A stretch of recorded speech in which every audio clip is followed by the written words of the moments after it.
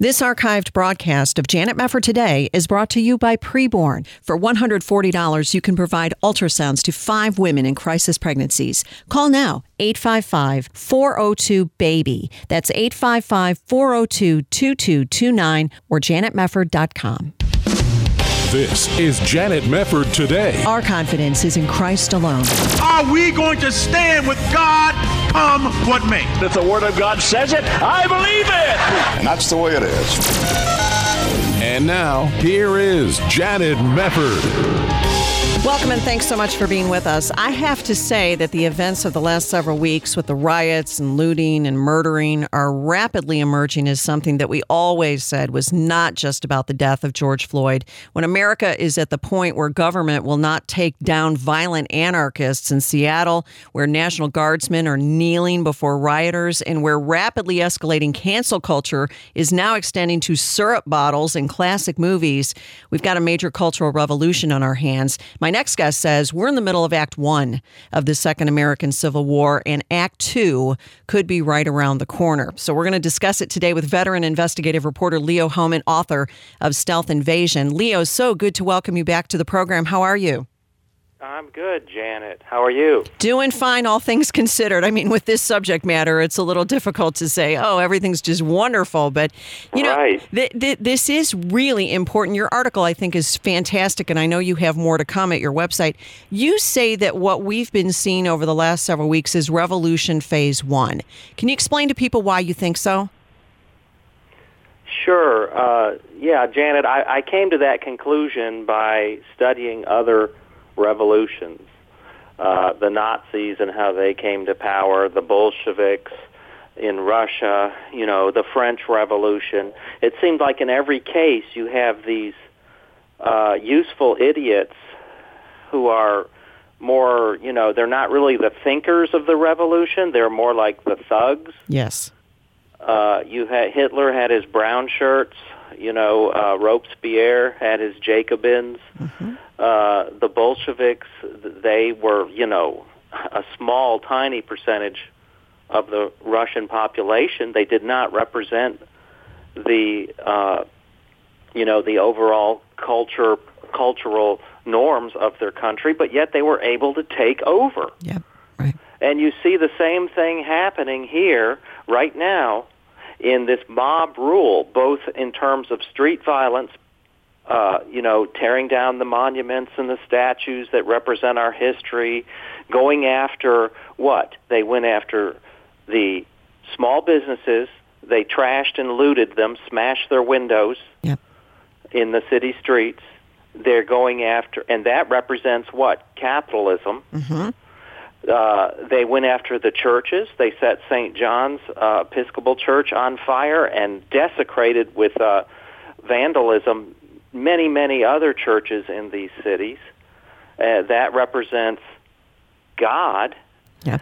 And so they're going after the things that communism traditionally hates, you know, capitalism and God. Yes. And, you know, and it really goes back to the culture war that we've been fighting for decades. It's just now spilling over into the streets, but not just in the streets.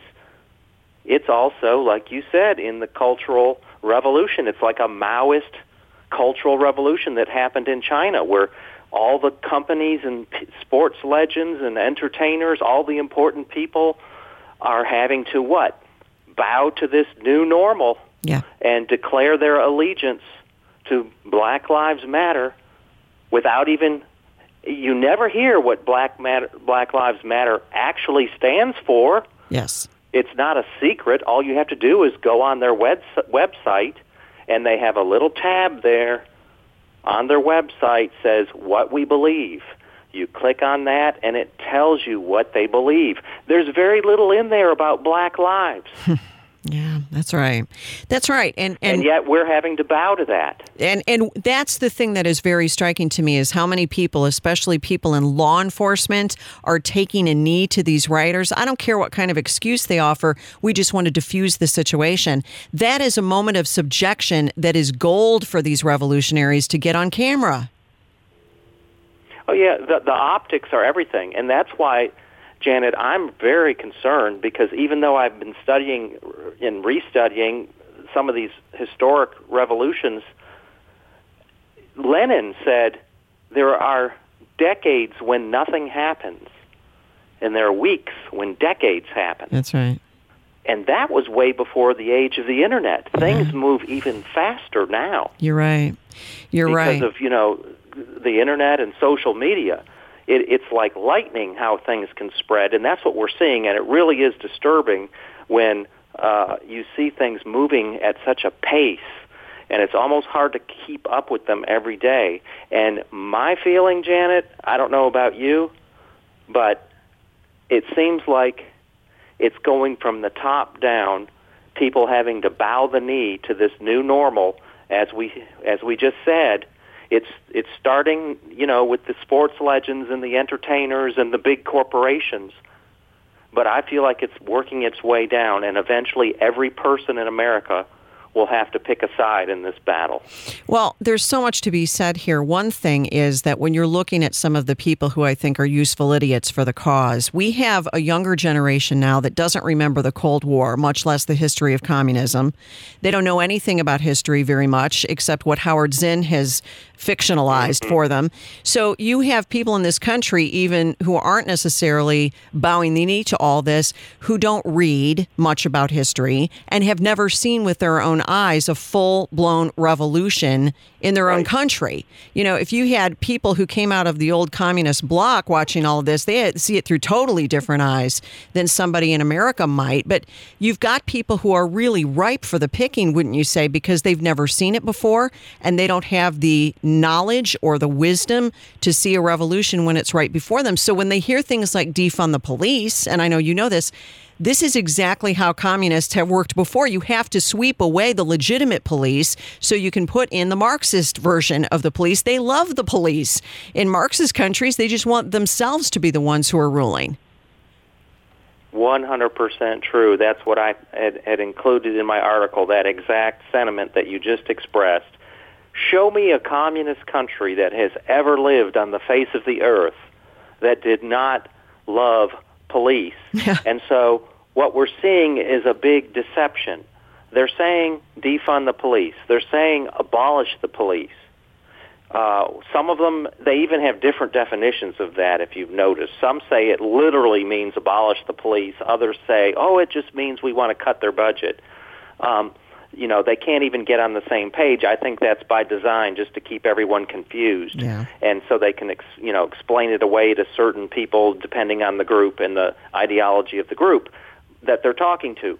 But, like you said, there's no country in history that has been socialist, extreme socialist, or communist that has ever disbanded police. This is completely a temporary deception. There will be a void, there will be chaos because of it in any city that tries it, and then what? They'll come in with their solution, which will be their police to come in and restore order. Right. Some, myself included, have speculated that this could be the United Nations police force that comes in to fill the void and restore the order, but it could be some other force. We don't know. We just know that it isn't going to stay in chaotic situations indefinitely. That will not happen. That is a stepping stone. Create the chaos, create the confusion, create the fear, and then come in with the fix, which will be the international police force or the Islamic police force. Pick your exhibit A, B, or C. We just know that it won't be the way it is now. Well, there's a lot to get into on that, and I know we're coming up against a break here in just a few seconds, but one of the things, Leo, that I think is so significant about what you've said is when you look at what's going on in Seattle, this area of Seattle now called CHOP, it was called Chaz, now they've changed the name of it. Here you have all these anarchists who pretend they're all festive and peaceful during the day, and then they're, causing chaos and crimes at night. We don't fully have good reports on that except from a few people. But what happens if and when this kind of thing spreads to other big cities? That's something that you talk about in your article, and I want to get into that in a little bit more detail, along with your great point about the spiritual anarchy and that salient angle to this whole thing. We're going to come back with Leo Hohmann. You're listening to Janet Mefford Today. Don't go away.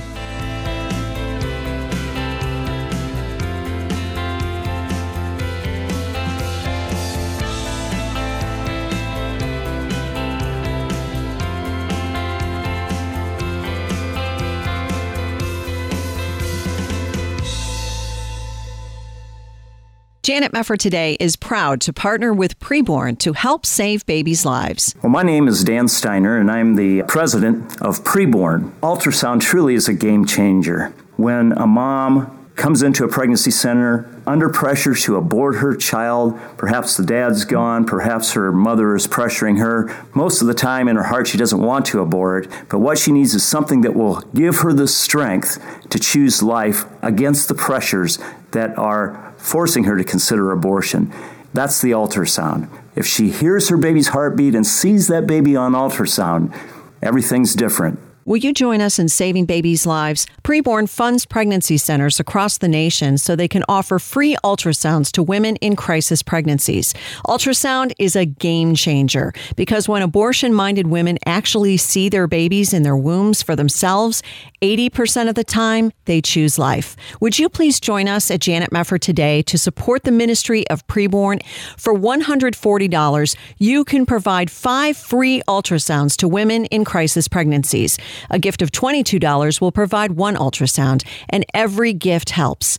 To donate, please call now, 855-402-BABY. That's 855-402-2229, or there's a banner to click at janetmefford.com. All gifts are tax deductible, and 100% of your gift goes directly towards saving babies. You can get involved, and you can help save a life for a gift of $140. 5 free ultrasounds will be offered to women in crisis pregnancies. Let's do more than talk about abortion. Let's save some lives. Please call now with your gift, 855-402-BABY. That's 855-402-BABY. 855-402-2229, or there's a banner to click at janetmefford.com. You're listening to Janet Mefford Today. And now, here's Janet. Welcome back, and thanks for joining us. It's also wonderful to have with us Leo Hohmann, author of Stealth Invasion. He's a veteran investigative reporter, lots of experience doing all kinds of wonderful investigations into all kinds of subjects. And this one is about what's going on right before our eyes. Revolution Phase 1 is what he's calling it, and he's got a great piece about it over at leohohmann.com, leohohmann.com. I wanted to ask you about this CHOP, this autonomous zone in Seattle, because one of the things, and you point out how unprecedented this is. You have a bunch of anarchists or Marxists who've taken over 6 square blocks in Seattle. The mayor's not doing anything. The governor's not doing anything. The leftists who are in charge there in so much of Washington state are all for it, so nobody's clamping down. Trump isn't going in there to arrest these people as the terrorists that they actually are. They've declared this particular section of the city to not be the United States. What in the world is going on here? Because, as you say, what if this now happens in Portland, which would be the next step, or Chicago, or Detroit, or some of the other big cities, L.A.? What's going on here? Can you kind of piece together what you think is happening with all of this? Sure, Janet. I think the cities to watch are going to be the sanctuary cities, the cities that are Democrat-controlled, that's almost every large city now. Yes. But not only that, they're the ones that have declared themselves sanctuary cities for illegal aliens and all sorts of other deviant groups.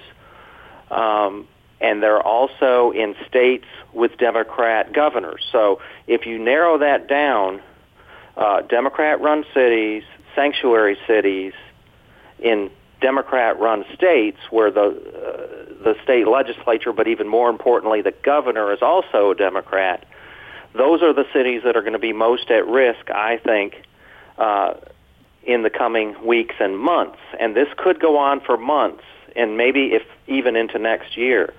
And it could keep escalating, which I hope it doesn't. But if it does keep escalating, Janet, the president, I feel like, is going to have to do something. He cannot allow multiple autonomous zones espousing a foreign ideology Marxism that is antithetical to our U.S. Constitution to spring up with armed militias governing the people in the cities or sections of cities on U.S. soil. I just don't see it as a sustainable thing without some sort of violent clash from some other force. It could come from an order of the president with the National Guard or the military coming in under the Insurrection Act.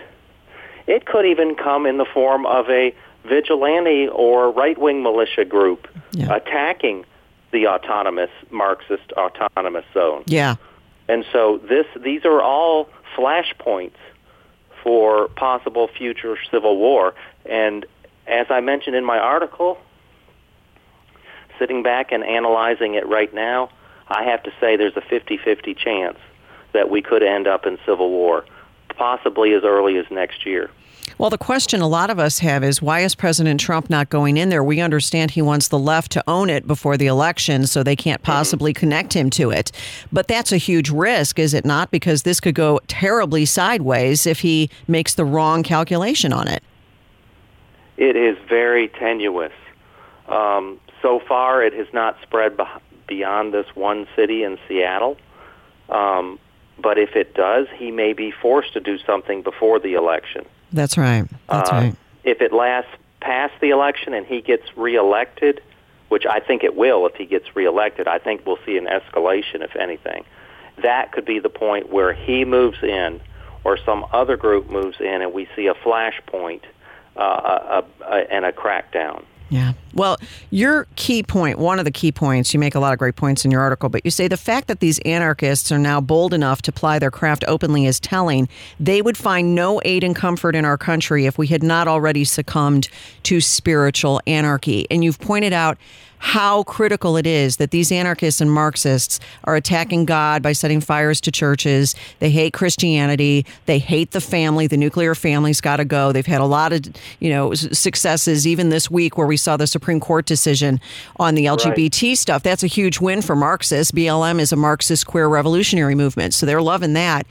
What about this angle of the people who do believe in God, the Christians in this country, the God-fearing people in this country, the people who do love the nuclear family and understand how vital it is to keep all of this together? How does this whole puzzle fit, would you say, in the greater struggle that America is facing? Well, I feel like the whole reason that this has come to this point, Janet, is because people look at everything in a vacuum, and they don't look at it in context and over the long term. This has been building for decades. It has been obviously building since the 1960s, and the removal of prayer and God from the schools, removal of, the Ten Commandments from courthouses.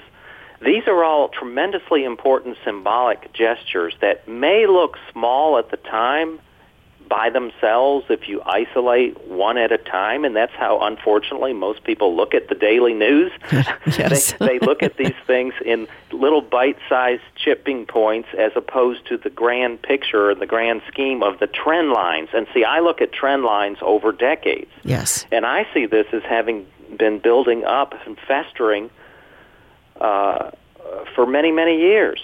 And now the fact that they are out in the streets, not only the fact that we have the mob out in the streets, but we see all of our major institutions backing them up. That's right. That's why this rioting is different from the late 60s, where we had riots in Los Angeles, Detroit, and many other cities, Chicago, nationwide. But we at least saw the cities making some effort to restore law and order, and we certainly did not see major corporations bowing down and saying we support the rioters, violent rioters. Right, without a fight even. They're not even trying to argue a little bit before they capitulate. They just immediately capitulate. It's like a hostage video with these people.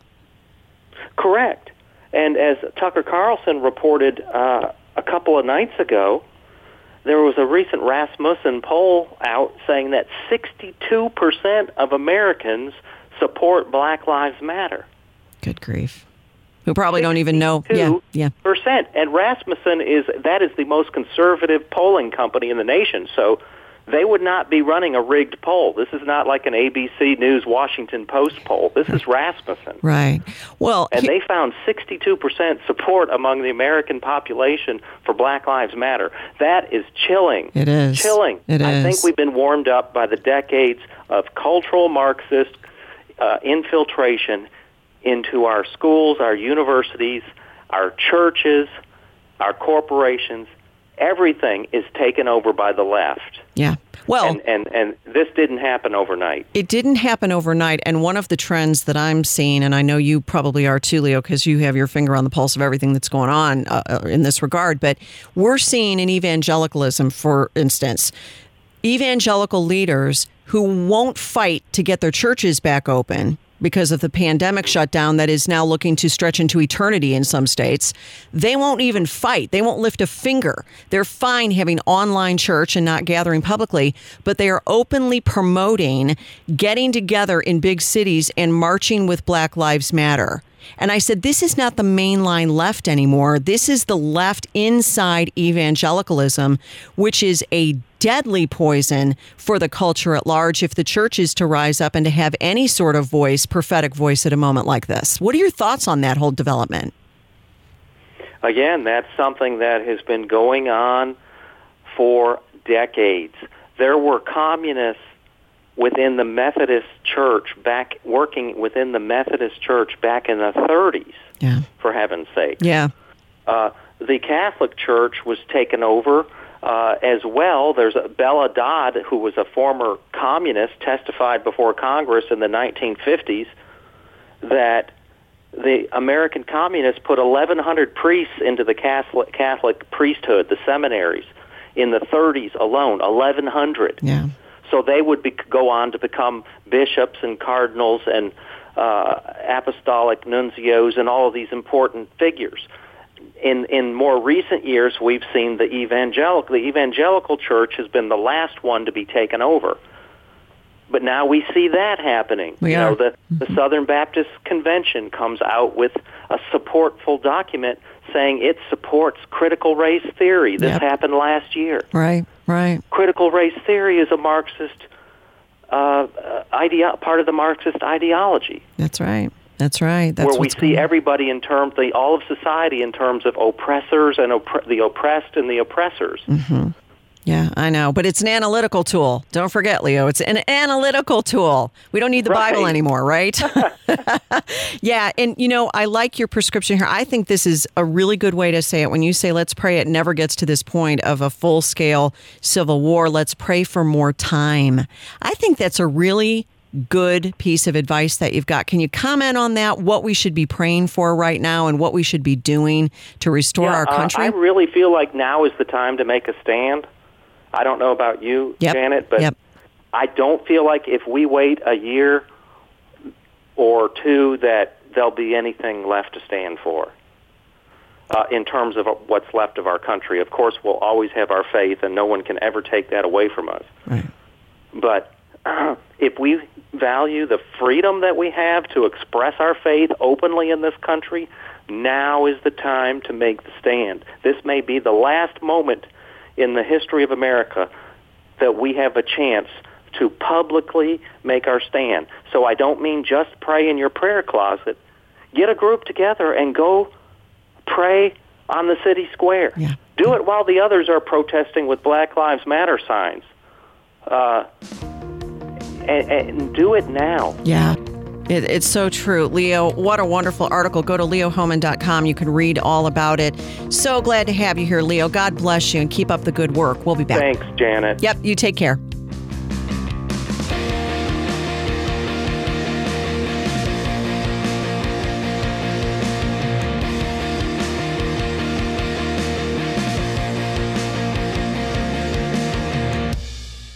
This archived broadcast of Janet Mefford Today is brought to you by Preborn. For $140, you can provide ultrasounds to 5 women in crisis pregnancies. Call now, 855-402-BABY. That's 855-402-2229 or janetmefford.com.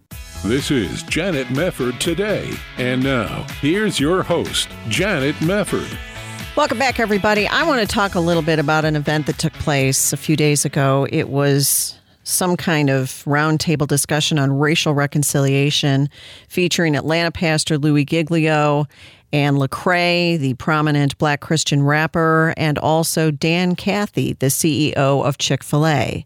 Now, this is interesting. It's been getting a lot of traction on the internet because there were some things said that then had to be apologized for. I'm going to play some of this audio for you so you know exactly what I'm talking about here. But the gist of this was they wanted to talk about race, and there are lots and lots and lots and lots and lots of sessions right now talking about race. It's absolutely everywhere, especially in the church. Every time I turn around, I'm getting another press release. We're going to have a confab on race. So this was one of those, but I want you to listen first to what Lecrae said about what he wants the church to do to change things for the Black community. This is cut one. And even in the scriptures, King Josiah, who looks and says, oh my goodness, this is not the way things are supposed to be. And he alters things. And I think that's what we want to see the church do, is say, okay, this is not the way things are supposed to be. We need to be on the forefront of altering things. The church has done so much in terms of the water crisis, so much in terms of the ended movement and sex trafficking, and 345 years, 89 years of slavery, 89 years of Jim Crow, and the church has said, well, it's over. What's our role here? When, in fact, this is one of the most beautiful opportunities for the church to become the hands and feet of doing something profound in society and in culture. Now, that sounds good, but what are you talking about? Because slavery is behind us and Jim Crow is behind us, and that's great and that's good. We fought an entire civil war in this country to end slavery, and it ended, and that was fantastic, and everybody's happy about that. And we ended Jim Crow, and that's good as well. I'm not really sure what the church is supposed to do, because at this particular moment in time, all of this ostensibly began because of Derek Chauvin putting a knee on the neck of George Floyd in Minneapolis. But it's very hard to say several weeks after that occurred that everything going on is just about that. And in fact, it's just flagrantly obvious that it's not just about that. And it's also not just about people feeling upset about ongoing, quote unquote, systemic racism. There's a lot more to it, like, oh, I don't know, Marxism, like a planned activity by the left that's being used as a way to undo the country and dismantle America. That's what's really going on. But we're back to the same simplistic discussion, which is not so simple anymore. So here's where Dan Cathy weighs in. And the Christian Post headline says, in part, Dan Cathy tells white Christians to repent. Listen to cut 2. I think we have to recognize we are in a very special moment right now, that the answer is not for this just to go off the radar screen, to go back to talking about COVID-19, to talk about world peace, environment, whatever else, to make politics is going to be coming up here this fall. I believe if we miss this moment, we have failed in our generation. That's good. Every generation has to take responsibility. And in the generation of Martin Luther King, of Ivan Allen Jr., who was the mayor at the time, of Robert Woodruff from the business community, with Tom Cousins, every generation somebody had to pick up the baton of responsibility for the situation that we've got right now. And we got a real bad situation. We don't need to let this moment miss us. It has to hurt us. It has to hurt us. Okay. I'm not really sure about the crying necessarily. Seems a little overdone to me.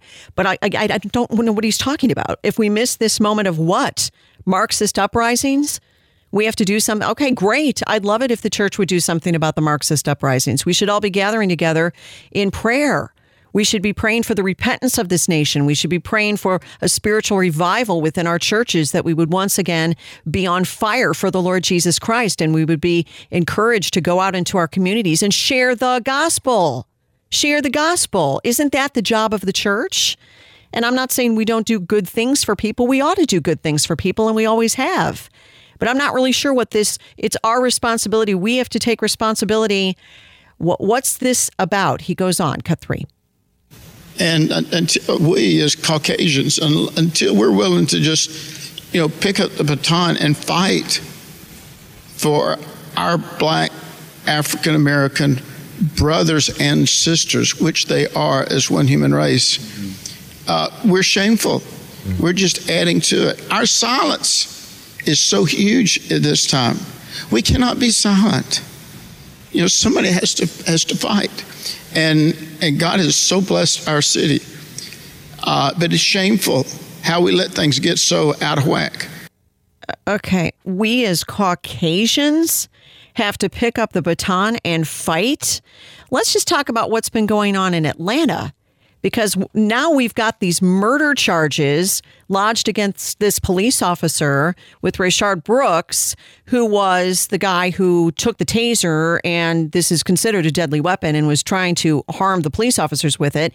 And he shot him, and he ended up trying to revive him by giving him CPR and saying, "Breathe, Mr. Brooks, breathe, breathe, breathe." This guy ended up being charged with murder by a DA who has his own problems and didn't even fully inform the Georgia Bureau of Investigation, which is what they announced online, and said, "We haven't even completed our investigation." This led a number of Atlanta police officers not to show up for their shifts on Wednesday night in protest of these murder charges against this officer who shot and killed Rayshard Brooks after he resisted arrest. So what are we supposed to do about all of this? We as Caucasians take up a baton and do what? What are you talking about? And why are you ignoring all of the other relevant things that are going on? Now, to be fair, the developments that I just mentioned had not yet unfolded until after this particular discussion took place. I'm not saying they could look into the future and comment on that, but David Dorn was already dead. And we had a number of other people. Chris Beatty was already dead. You had a number of black people who had been murdered by these rioters. You had a number of black businesses that had been looted by these rioters. Those lives matter. The babies killed in abortion, the black babies who are killed in abortion matter. But see, that's not the purpose of events like this, generally speaking. And I'm not saying that these people are against police officers. I'm not saying that they don't care about these other issues. But the crying and the we need to do something, and it's not really clear what they're telling us we need to do. Then he talks about a period of contrition. This is very interesting. Cut 4. And I think before we try to jump into action, I would say that we need a period of contrition and a broken heart in the city of Atlanta, and a sense of real identity, not just criticizing people that are burning down that restaurant last night. We've got a heart for the Rayshard Brooks and the others that you've mentioned. We've got to have a sense of empathy of what led to this. This is a tip of the iceberg of incredible amounts of frustration and pain that the whole spectrum of the African-American community, in some way or another, can quickly illustrate, Lecrae, just as you did, that most of us white people are just simply out of sight, out of mind. We're oblivious to it. Yeah. And we cannot let this moment pass.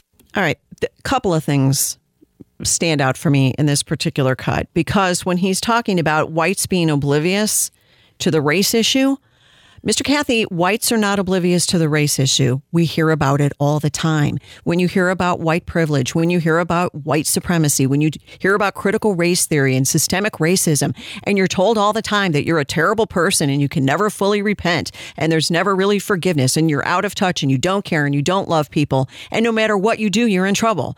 People know this. They hear it all the time. They get browbeaten with this message all the time by people who have a lot more on their minds than race. It isn't just about race. For some people it is, and for those people, we say with a heart of Christian love, you are important, and of course your life matters, and everybody else's life matters.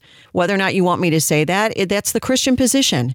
But to be told you have to have a period of contrition, I'm sorry, I was not in Minneapolis putting a knee on somebody's neck.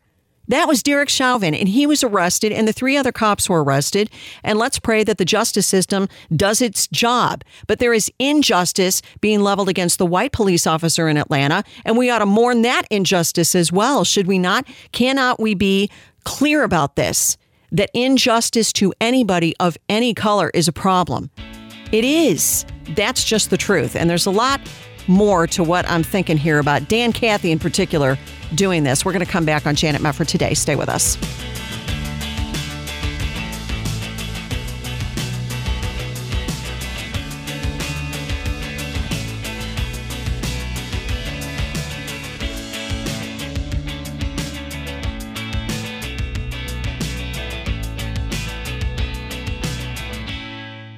As cries for justice ignite our nation, Preborn is quietly and compassionately saving the lives of Black moms and babies from the greatest injustice on Black America, abortion. Preborn takes a stand in the highest abortion neighborhood in the U.S., Jamaica, Queens, New York. I got to hear how strong her heartbeat was. I was like, I felt like she was supposed to be here. And it didn't matter what anybody else told me. And all that mattered was that I was blessed with the ability to carry a life inside of my body. And that baby was supposed to be here for something. And that was all that mattered. In Jamaica, Queens, a predominantly Black community, this grim reality exists. More babies are dying from abortion than are being born.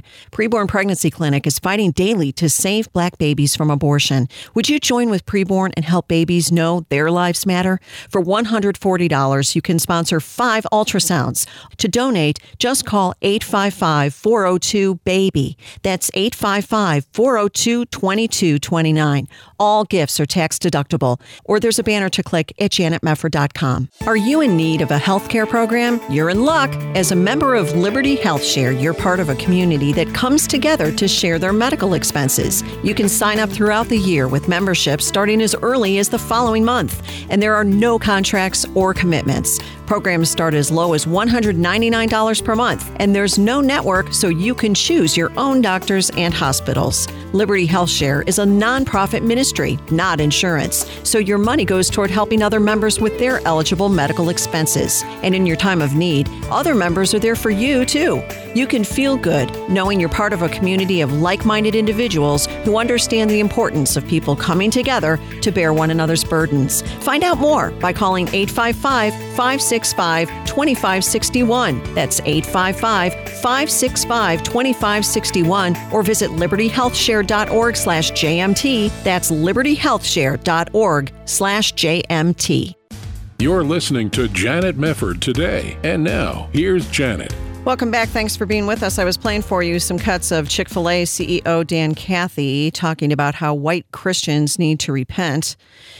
For what? I have no idea. Well, systemic racism, I suppose, white superiority, white supremacy, white this and that and the other thing. And he was in this panel on Sunday with Louis Giglio, the pastor in Atlanta, and also the Black rapper, Christian rapper Lecrae. So they were having this discussion.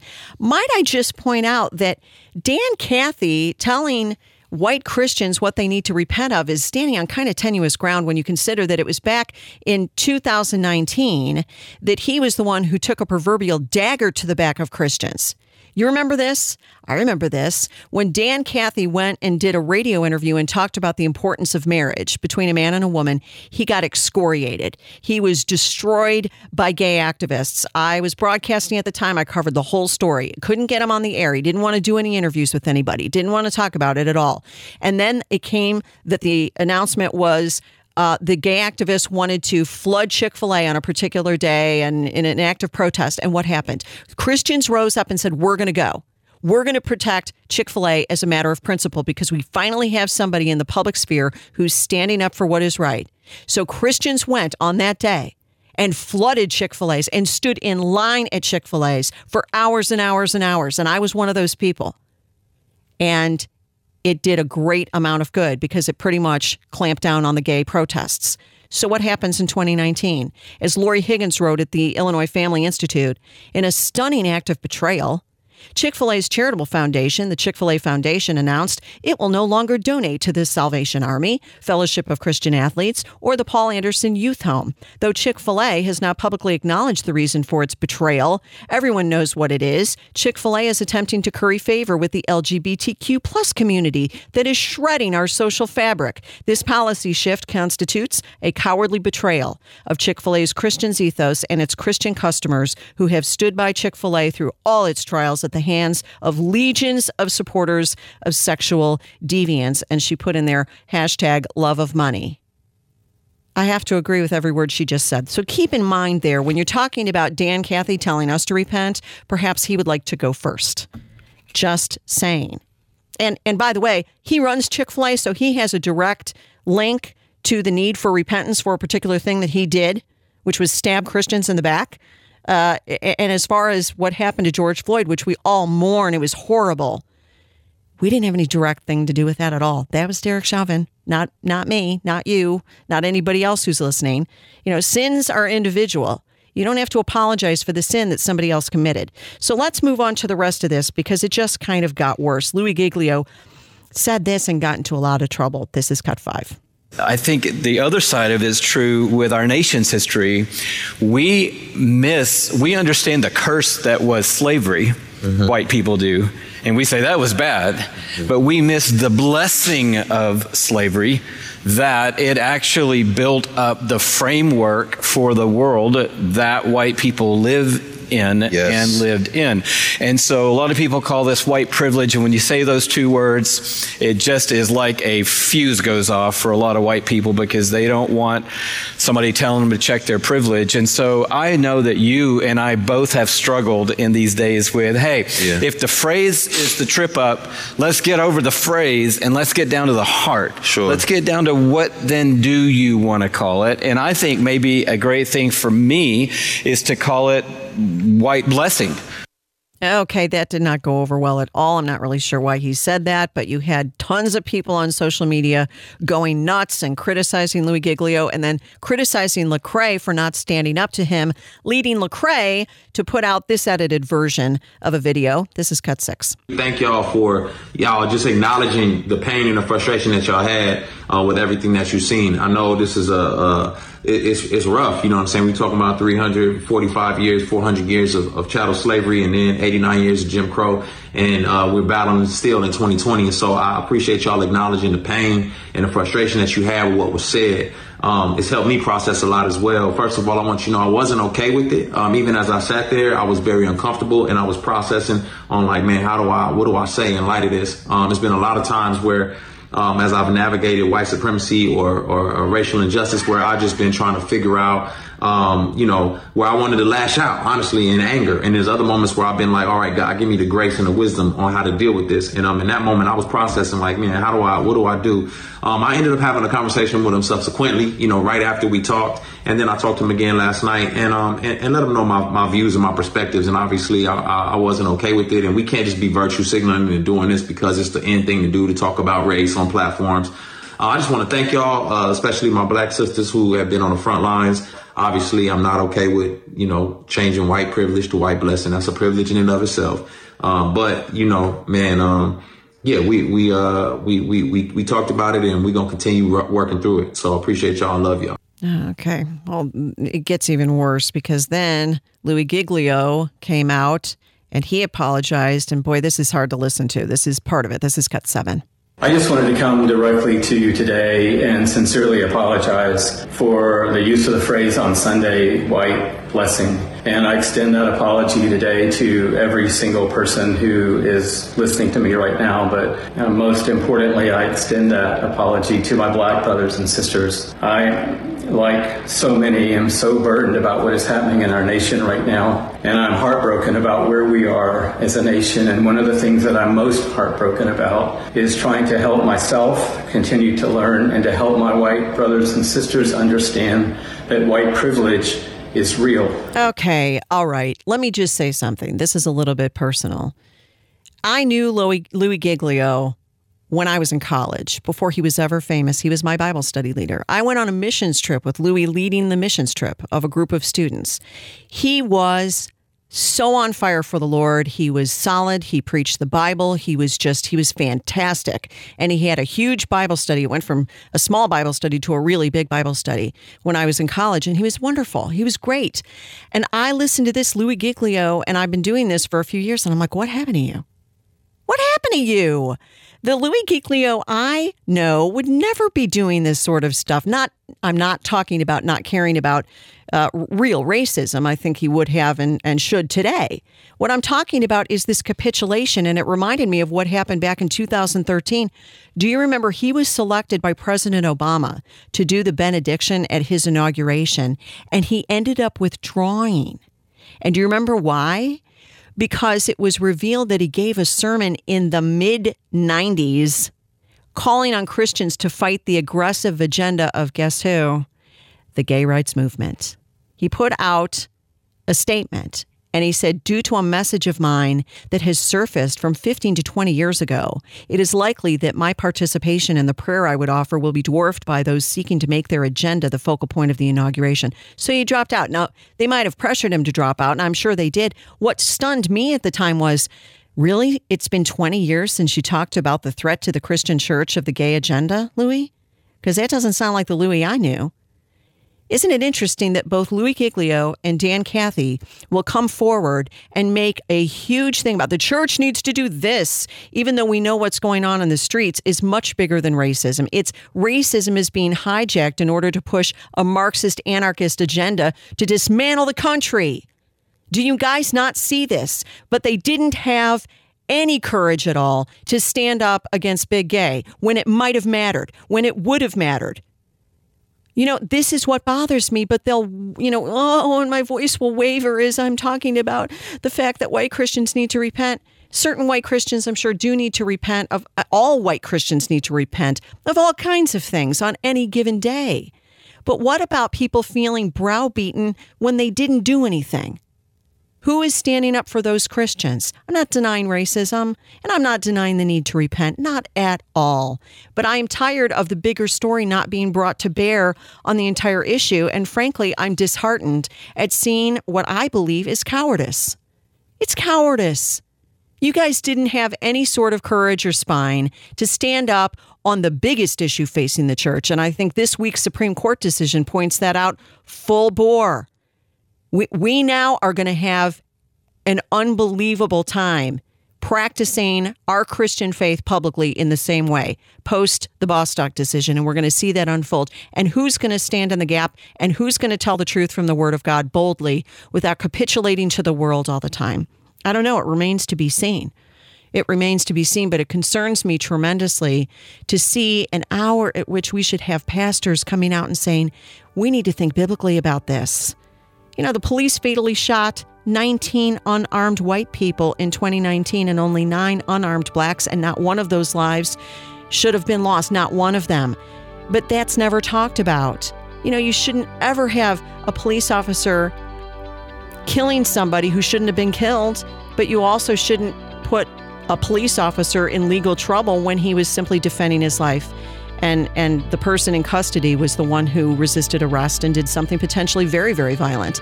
Now, these issues are complicated. They're not complex, and I don't think the virtue signaling is always very helpful. We got to leave it there. Thanks for being with us on Janet Mefford today. We'll see you next time.